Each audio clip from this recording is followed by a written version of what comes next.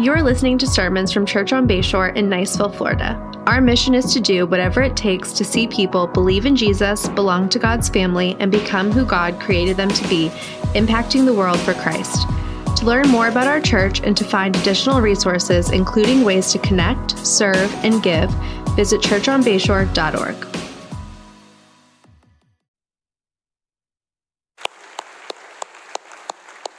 We rejoice with Jacob and what God has been doing in his life, and are excited to celebrate with him as he's baptized during our 11 o'clock gathering. If you have a Bible, if you would open to Ephesians chapter 4. And as you find your place in Ephesians chapter 4, I want to remind you that just under 2 weeks from now, we have our Serve Day. We do this twice a year, or have been doing this twice a year, where we get together as a church and try to get as many of our members as possible to serve in strategic ways. So there will be the opportunity to pack meals for foster families, to make meal kits for those who are in food insecure settings, to serve in one of our neighborhoods with a block party, and many more things. So go and register the whole family for Serve Day. Thank you that service is not just a part of what we do once or twice a year, but it is ongoing in the life of our church. Hopefully you saw on social media, but this past week, the Niceville Chamber of Commerce recognized our church with the UROC Award for our service to the community. So I just want to say thank you to those of you who constantly and faithfully serve the Lord in so many ways. And we do it to honor God, but it's cool to see that that work is honored by those in our community. Hey, if you have a heart to serve the Lord and a specific set of skills, we're hiring. So God has been blessing our church. We've grown, and so we have some needs. One is for a maintenance position to kind of do handyman or handywoman work around our campus. Another is to oversee, and these are all full-time positions, our media and some IT stuff. And so that's another one. And then a third is we're looking for someone to kind of oversee communications and help with coordination of events and just kind of all the things. And so we would love if you are skilled, or you know someone who's skilled and maybe has great character, to join our team. And so send us your resume. You can find more information about that online. Well, before we get to our text today, which is Ephesians chapter 4, verse 25 through 32, I want to read verse 17 through 24, which we looked at last week, to ensure that we get the connectedness here. So I'm going to read Ephesians chapter 4, verse 17 through 24 to start us off. It says, "Now this I say and testify in the Lord, that you must no longer walk as the Gentiles do in the futility of their minds. They are darkened in their understanding, alienated from the life of God because of the ignorance that is in them, due to their hardness of heart. They have become callous and have given themselves up to sensuality, greedy to practice every kind of impurity. But that is not the way you learned Christ, assuming that you have heard about him and were taught in him as the truth is in Jesus. To put off your old self, which belongs to your former manner of life and is corrupt through deceitful desires, and to be renewed in the spirit of your minds, and to put on the new self, created after the likeness of God in true righteousness and holiness." So last week we talked about progression, and we looked at how you are progressing. You're not staying neutral. You're not staying still. And you might be progressing without God. And that first step of progression without God is foolishness. That's really what it means to live without God, is to be foolish. And that leads us to a place of darkness as we suppress the truth in our unrighteousness. And that ultimately leads us to a place of callousness or a hard heart. And God gives us over to that. And then we talked about the fact that we are called to progress in Christ. And if you are a follower of Jesus, that's not the way you live in foolishness and darkness and in callousness, but rather you're to renew yourself after removing sin from your life, and to be renewed constantly by the Spirit of God, and ultimately to walk in righteousness. Righteousness is our position as someone who is saved by Jesus Christ, but righteousness is also the direction of our life. And so we walk in this direction because of who we are in Christ. When you know who you are, you know what to do. So when you know that God has saved you, that's really the impetus. When you know that you belong to Jesus and that the riches of God are yours, that's the impetus for growth. Now, as I say that, I realize that there can still be challenges in the lives of Christians to walk in righteousness. This was true early on. Clinton Arnold, who's a biblical scholar, says people today sometimes over-glamorize the life of the early church. This passage helps bring us back to reality. The believers in these house churches were lying, were struggling with anger, stealing, dirty talk, hard feelings, and even bitterness. And there is nothing here that is unique to the churches of Asia Minor. These are tendencies that Christians everywhere have had to deal with. The first word of our passage this morning in verse 25 is therefore. So Howard Hayner says, having established the believer's position as a new person, the inferential conjunction here points to the desired application of this position. So a change has happened in the life of Christians. That's what Paul's saying. And so a change has to happen to apply this. God has to work in our life. But then he calls us to this intentionality in light of our identity. An intentionality in the light of our identity. And he gives us 5 character changes for us to walk in verses 25 through 32. So let me read those verses and then let's walk through those 5 changes. Verse 25, therefore, having put away falsehood, let each one of you speak the truth with his neighbor, for we are members one of another. Be angry and do not sin. Do not let the sun go down on your anger, and give no opportunity to the devil.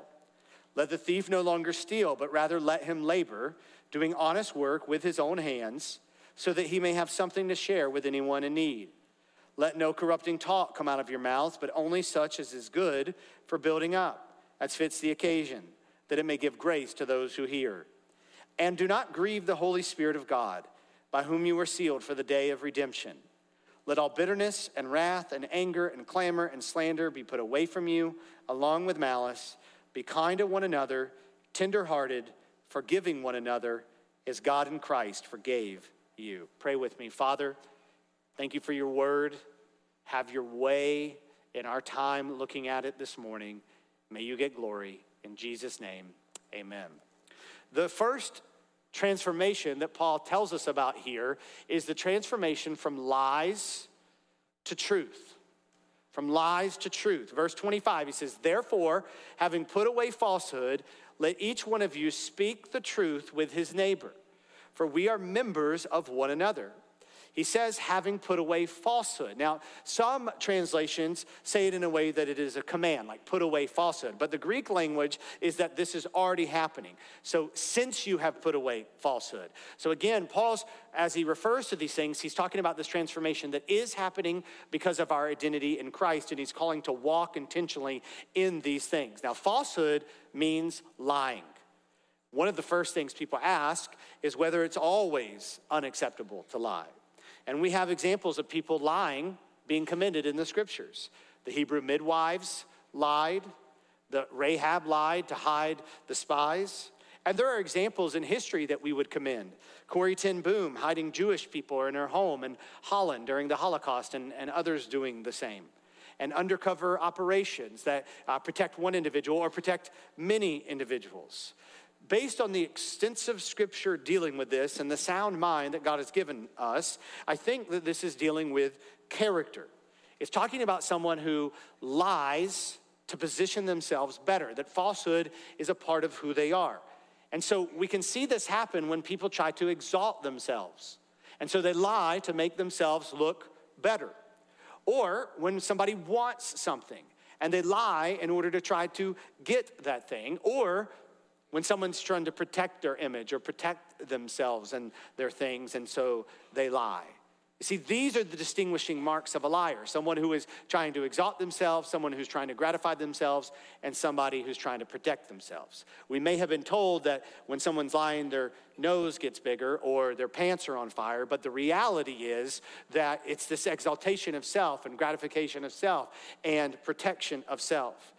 And this is humanity's default, to live this way, unless there has been a cultural influence, an intentional teaching and instruction not to do so. And what Paul is saying to the Christians is he's saying, there has been a cultural influence for you as citizens of the kingdom of God, as members of the family of God.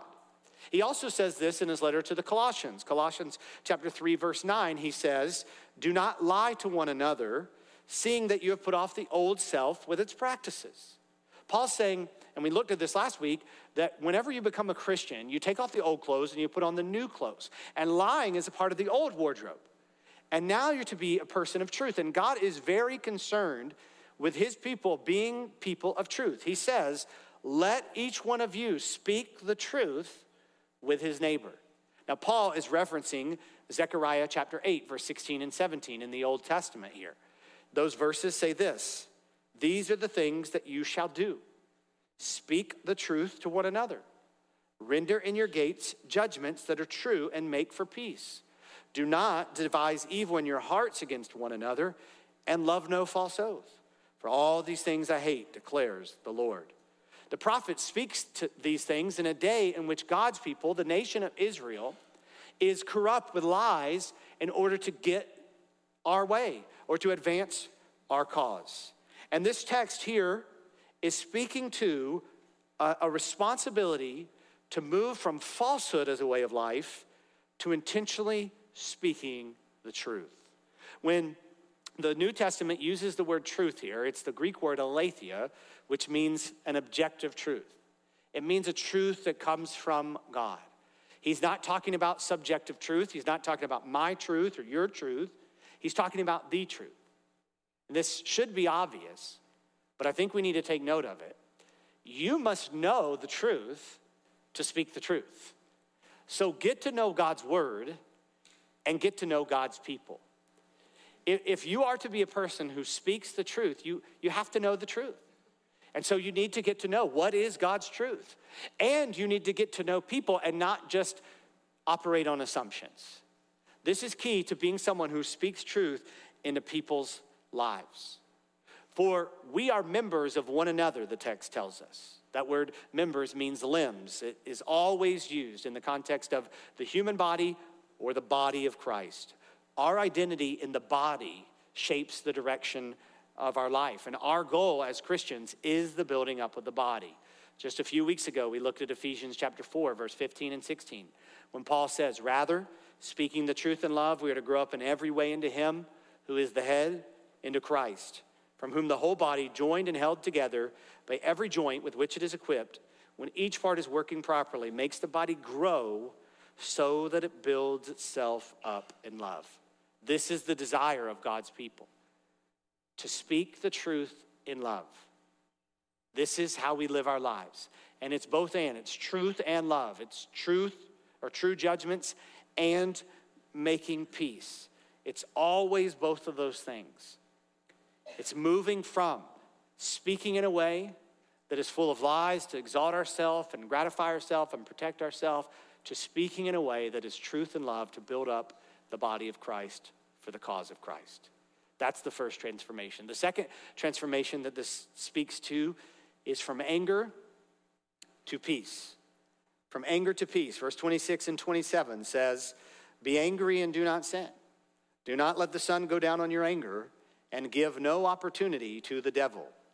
What we see here is a warning about an escalation that can take place. First, Paul says, "Be angry and do not sin." Some of us were raised to think that any feeling of anger is wrong, but that is not a Christian idea. Buddhists teach that the annihilation of emotion is a virtue. Christians do not believe this. The Bible actually teaches anger as a necessary part of love.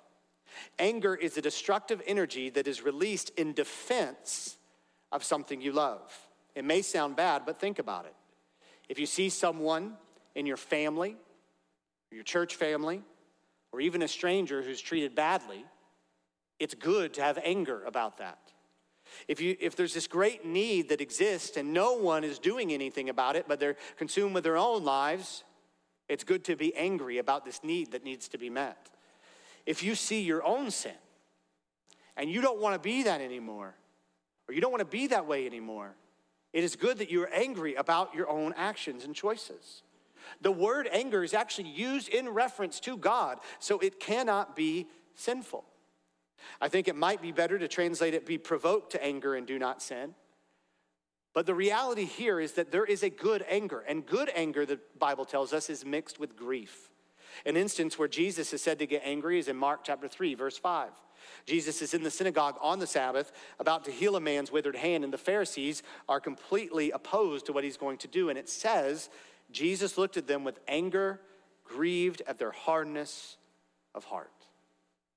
Now, one of the charges that the world likes to make about Christians is that we believe in a judging God, and therefore that makes us judgmental. And I would say this, that only spoiled Westerners who have never really experienced injustice in themselves could ever have a problem with judgment.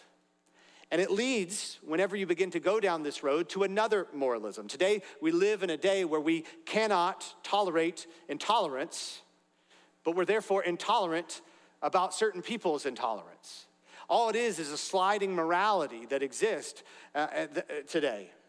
And I just want you to think about this. To declare that someone is judgmental takes judgment.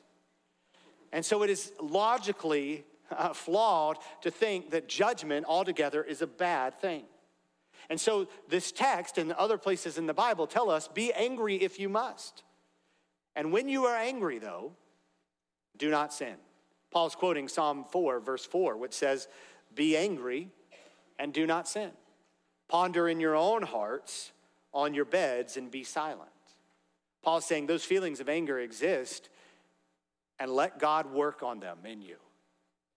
And ponder them in your own hearts on your bed and be silent. Now, I want you to think about that in light of what Paul says is the escalation here. He says, do not let the sun go down on your anger. And the word anger there is actually a Greek word that's uniquely translated, and it's talking about an escalation of anger. Now, in their day, they would be very familiar with this idea of sunset being when wages were settled. So when you shouldn't owe anyone anything anymore. And so what Paul is saying here is he's saying if there's anger in your heart, you have to settle it at night so that it doesn't carry over to the next day. Now, this brings me to a common misconception. People think this means everything has to be resolved in any conflict that you have at night. And that's not going to happen. Not all marriage conflict is going to be completely resolved every single night. There are people who say, well, that's the case for us. Well, good for you, but that is not the normal. You might have a long-standing, ongoing conflict with a family member that doesn't get resolved at night and goes for years. You might have a conflict with a coworker, or a teammate, or a church member that keeps going. Now, I used to, Christy can testify to this because I take the Bible pretty literally, think that meant if Christy and I were fighting at 9 p.m., we were going to stay up till 4 a.m. figuring it out. Now I have 6 kids, I'm too tired for that. That's not what it means, but what the text means is we've got to settle the anger in our heart at night. Now, I did hear a story one time of a couple who had been married for 50 years who never fought the next day about whatever was going on at night. And the husband finally asked his wife in front of some people, how were you able to just go to bed so peacefully even though you were so upset with me? And she said, I would just go and I would clean the toilet. And then I would calm down. And he was impressed that she would serve them in some way. And she said, using your toothbrush. Now, I don't think that that's what the Apostle Paul is saying when he's saying that we have to settle this in our own hearts. But realize he's saying, don't let the sun set on your anger. You might not be able to resolve the conflict here, but don't let that anger escalate in you. Settle it with yourself. First century Jewish writings describe anger as a magnet that attracts the working of an evil spirit. I heard one pastor put it this way: there is a time to get angry, and the time to stay angry is short. And there's a second escalation here in the text. It says, give no opportunity to the devil. You see, that's the escalation of anger and its danger. It is good and healthy to experience periodic secretions of adrenaline in reaction to dangerous situations, but a steady flow would damage your heart. And so it is with anger. It has damaged many hearts because it was not put away but instead it was nurtured again and again and became a life-destroying, consuming grudge. Howard Hayner says the devil twists and distorts the truth, and if there is no quick restoration between parties, further anger mounts, and if we don't deal with it, dissension and revenge often result. And when Paul says no opportunity, he's using a word that could refer to a place. And what he's saying is anger can visit, but it's not going to live here. Don't give it anywhere to live in you. That's the second transformation, from anger to peace. The third is from taking to giving. Verse 28 says, let the thief no longer steal, but rather let him labor, doing honest work with his own hands, so that he may have something to share with anyone in need. I don't think I need to spend a long time on this because it's very plain and straightforward, but understand this is not figurative language. This is Paul talking about stealing. Stealing which comes in all shapes and sizes. Seeing something that isn't yours and taking it. Or not doing a job that you are fully paid to do. Or not paying or sharing the portion of something that is deserved by someone else. Paul suggests that with the new self, a transformation should take place where we are in touch with our Creator and how He has created us to work. Work is a good thing. Rather, it is a God thing. Adam was given a job before the fall. Today, people tend to view work in a negative way, but as a Christian, we understand it is a great part of how God has designed us on this earth. I remember in Bible college, one of the students in class asking our professor, hey, do you think that we call it job because Job and job are spelled the same and job is suffering? And we all shook our head. But there is this mentality that says work is suffering until you get to the weekend or wherever it may be. But for a Christian, we are to delight in the reality of work. I mean, we see, and I'm thankful for government programs which help those who really need it, but we have seen a cultural shift amongst people who think, hey, I'll just take from the government and not be motivated to work hard. Or we see women who, are indulgent, or men who are indulgent about the comforts and scrolling our phone and distracted from the responsibilities that we have even in our home. The text tells us, rather let him labor. And that word labor means work that leads to weariness. Doing honest work with his own hands. 1 Corinthians chapter 4, verse 12, and 1 Thessalonians 4:11 echo this. And in Acts chapter 20, verse 34, Paul models this. Christians are called to be hard workers. And Paul says, so that he may have something to share with anyone in need. A Christian wants to position themselves that we can be in a place where we might be able to be as generous as we possibly can. John Wesley said this, work as hard as you can, make as much as you can, then give as much as you can. What a great principle to live by in our life. And I realize we have to recognize our tendencies here because there's a temptation to bury ourselves in work, to escape in work and neglect the things that God has called us to do in our home and our church and wherever it might be. And there are others who have the tendency to not work and to barely get by. And there are those who have the tendency to steal and not be honest, and those who have the tendency to not be generous. And I would just say we have to recognize these tendencies, and we need accountability to speak into our life because we want to move from people who steal to people who work and give, from taking to giving. Number 4, from gossip to grace. Verse 29, let no corrupting talk come out of your mouths, but only such as is good for building up, as fits the occasion, that it may give grace to those who hear. When Paul says corrupting talk, it means worthless talk. And this is traditionally translated as either slander, which he refers to in verse 31, vulgar and profane language, or gossip. Gossip to grace was a better alliteration, so I stuck with that one, but they all apply. The point here is that what comes out of our mouth should not be destructive. When he says the word there in the end that destructive, he's talking about, or corrupting talk, it's actually talking about rotten things. And so the image in Paul's mind is probably one of rottenness and decay, something that is spoiled.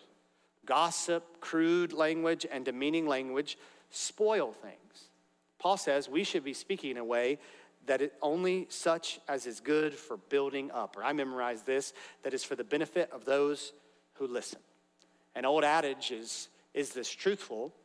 Is this helpful? And is this necessary? And some cliches are cliches for a reason because they're good. Is this truthful? Is this helpful? Is this necessary? Paul says, as fits the occasion, according to the need of the person in the moment. In the Bible, it tells us that the tongue must be controlled like a rudder of a ship. It sets the direction. And what I would say to you is we need to know our destination so that we use our mouths to get us in that direction. And the destination is the benefit of the people who are around us, the building up of the body of Christ. This is the transformation from the old self, that we would move from being people who vent simply because it makes us feel good to really asking, does this benefit the people who are listening to me? That we would move from being gossips because we like to be in the know to being people who put an end to gossip. That we move from people who say whatever because it gives us laughs and reactions to guarding our crude and profane language. And that we would avoid being people who tear others down, which makes us feel better because we're called to build people up. That it may give grace to those who hear. The word grace means unmerited favor. That our speech would be something that propels people to a place of unmerited favor. That it would move people who don't even deserve it to a place where God is blessing them and showing them his grace. We must remember the power of our words to build up the body of Christ or to tear down the body of Christ. You see, sticks and stones will break bones, and words will destroy the church. Sticks and stones will build church buildings, and words will build the church. I don't know that sticks and stones actually build a church building. I'm not an architect. That's why we have Steve Renna, our administrator. But the point here is that what tears down the church and what builds up the church, the people of God, are our words. And as a Christian, we must be aware of this and intentional with this. Paul goes on to say in verse 30, and do not grieve the Holy Spirit of God, by whom you were sealed for the day of redemption. The language here is that this is connected to verse 29. And Paul is saying that it grieves the Spirit when our mouths are corrupt and not benefiting others. When a believer speaks this way about another, it brings grief to the Holy Spirit of God. I've noticed with my children that when I get frustrated or angry with them, it might create a motivation. But when I am sad and grieving about their actions, it creates a different kind of motivation. Child of God, your Heavenly Father, the Spirit of God grieves when you speak in a way that tears your brothers and sisters in Christ down. You should be moving from gossip to grace. Last, number 5. And I believe these kind of all lead to this, from bitterness to forgiveness. Verse 31, let all bitterness and wrath and anger and clamor and slander be put away from you, along with all malice. The word bitterness comes from the word gall. It's a drink that when you drink, it's bitter. When I was going over this on Friday morning, I actually received an email that said a story about bitterness. And I thought, okay, that seems very coincidental. And so I'm going to read that email, the story in that email now. It says, Jim Talley and Terry Benner in their book, True Colors, tell the story of a man named Joe who decided to take an afternoon walk through the foothills just above a lake where he had been fishing. Joe was comfortably dressed in shorts, a t-shirt, and tennis shoes. Suddenly, he felt a sharp pain in his leg as he stepped over a small log. It was then he noticed a large diamondback rattler slithering into the undergrowth beside the log. He looked down at his leg and saw that he was bleeding from 2 small puncture wounds in his right calf. I must get to a hospital, he told himself. But first, I'll find that blankety-blank snake and kill it. And so Joe began a frantic search for the rattlesnake that bit him. He spent precious time looking under logs and turning over rocks in search of the snake. Meanwhile, the venom quickly coursed through his body with the exertion of the search, leaving Joe dizzy and weak. He turned to go back to his car, but after only a few steps, he collapsed on the path and lay there as the venom traveled to his heart, ending his life. Hours later, the sheriff found Joe's body and called the paramedics. They concluded that Joe had died of a rattlesnake bite, but they couldn't understand the reason he had only been 5 minutes from his car and 20 minutes from the nearest hospital. Joe could have survived his encounter with the rattlesnake It's simply that. In his anger, he wanted revenge on the rattlesnake more than he cared about the seriousness of the rattlesnake bite. We are all familiar with the slogan, I don't get mad, I get even. And I know that maybe someone has wronged you or things that have happened that are wrong in your life, but when you allow bitterness to guide you and lead you, it's destructive. Now, I have a little visual here. I wanted to bring a real snake, but we don't have the budget for that. And I'm scared of snakes. And by the way, if you're visiting our church today or watching online and you're like, man, I don't know, you haven't gone to church in a long time. And you're like, I hear they do weird things like handle snakes. Today, that's kind of true. So I took this fake snake from my children. I don't know why we have this giant fake snake. But when you don't deal with the bitterness in your heart, it is like walking around with a live snake around your neck. A live, poisonous snake around your neck. And you might wonder why people kind of react the way they do to you. It's because they're worried that thing could bite me at any moment. And you might be thinking, if you just joined online, we're like, that dude looks ridiculous right now. You look ridiculous.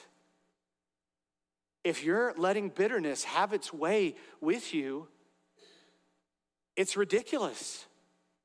And it doesn't really affect even the person that you're bitter towards.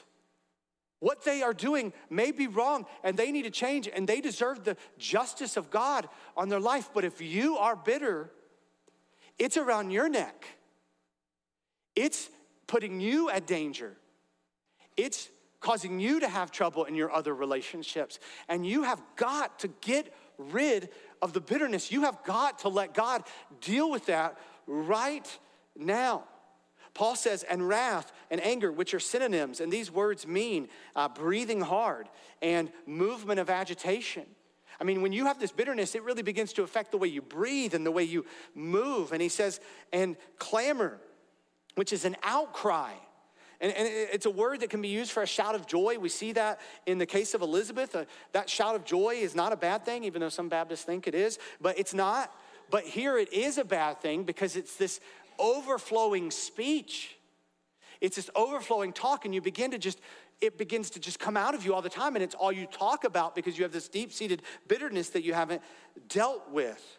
Slander, the Strong's Concordance says that speech injurious to another's name. Paul is saying that's the worst escalation of this, is that you begin to talk about people in a way that defames them and it hurts them. And malice, you have evil and ill will towards them. This is what happens if you don't deal with the bitterness. And at the very greatest reason that I can appeal to you not to do this is that it grieves the Spirit of God. And he's called you not to do this. And I want you to look at the contrast here between this and how we should live. Look at verse 32. Be kind to one another, tender-hearted, forgiving one another, as God in Christ forgave you. Be kind to one another. It's a transformation. He says, be tender-hearted. The literal translation of tender-hearted means to have strong bowels. That's how they talked about people who were compassionate. I don't know that you should put that on your resume today if that's characteristic of you, or if at someone's funeral I said, he really had strong bowels. I don't know that that would land today like it did then, but for them it meant this person is moved towards people, to be tender-hearted, to have compassion for the mess up, or compassion for that person who is insecure and lies, or to have compassion for the person who's angry because of the trauma in their life, or who steals or is lazy because they were taught to look out for number one, or who speaks so poorly of others because of the bitterness in their heart. Paul's calling us to move from being that way to being compassionate towards those who are in that way. And he even says when it's directed at you, forgiving one another as God in Christ forgave you. I've been asked throughout the course of my life a lot lately how I feel about people who might treat me poorly. And I mean this when I say this. I cannot have any bitterness in my heart towards any person when I remember that God demonstrated his love towards me in this, that while I was still a sinner, Christ died for me. The debt that I owe Jesus, that he has forgiven me of, is far greater than any debt someone would have towards me. This is the story of a Christian. The incredible grace of a holy God on our life, and it affects us. C.S. Lewis says, for a long time, I used to think this is a silly, straw-splitting distinction. How could you hate a man, or not hate a man, and hate what the man does? And he says, but years later, it occurred to me that there was one man to whom I've been treating this way all my life, myself. I hate what I do, but I don't hate myself, and we ought to have that same outlook about other people, and we ought to forgive them the way Christ has forgiven us. This is the distinguishing thing about us. It is hard for bitterness to remain in your heart when you reflect on the love that God demonstrates towards you in Christ. That's the motivation for the transformation. From lies to truth to anger to peace, from taking to giving, from gossip to grace, from bitterness to forgiveness. This is the motivation.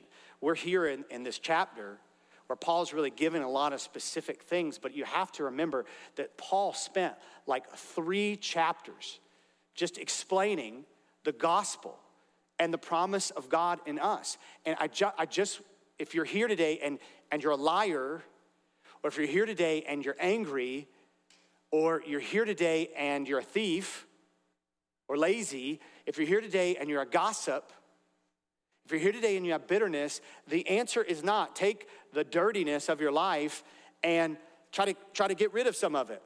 Because what you're doing, A, that's going to take a really long time.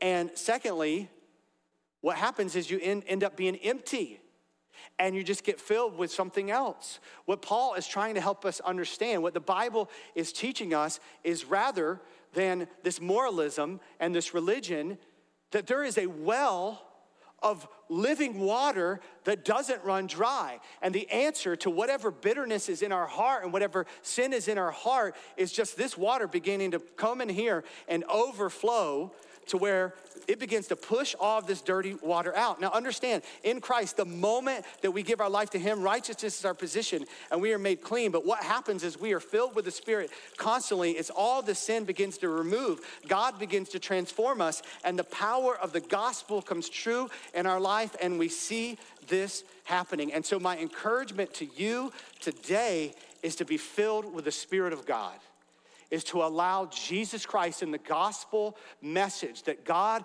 was perfect and holy and came into this world for people that were imperfect and unholy and not seeking him, died on the cross, the wrath of God satisfied on the cross, then rose from the grave in victory, showing us the power of the Spirit over death and promising us the power of the Spirit over whatever it is in our life, to just abide in that. So my great application to you today is not stop lying, start working hard, stop gossiping, even though I hope those things happen. My great application is to you is to remember the power of the Holy Spirit and to yield to the power of the Holy Spirit and be filled with the Spirit of God and let the gospel work in your life. Let's pray together. Father, God, I pray that today we would not exchange the great power of the good news of Jesus Christ for moralism or religion or legalism.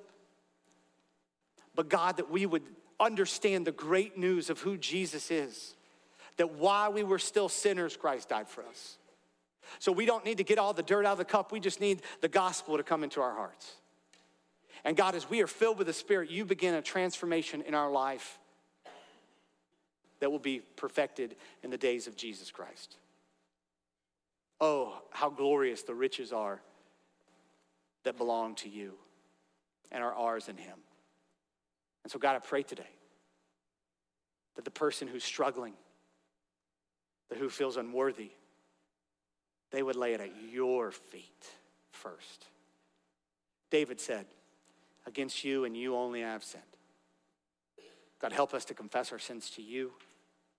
Help us to open our hearts to you and have your way in us. Whatever that means for every person who's listening this morning, help us to be transformed into your likeness and to see the fruit of your power washing over us. In Jesus' name, amen.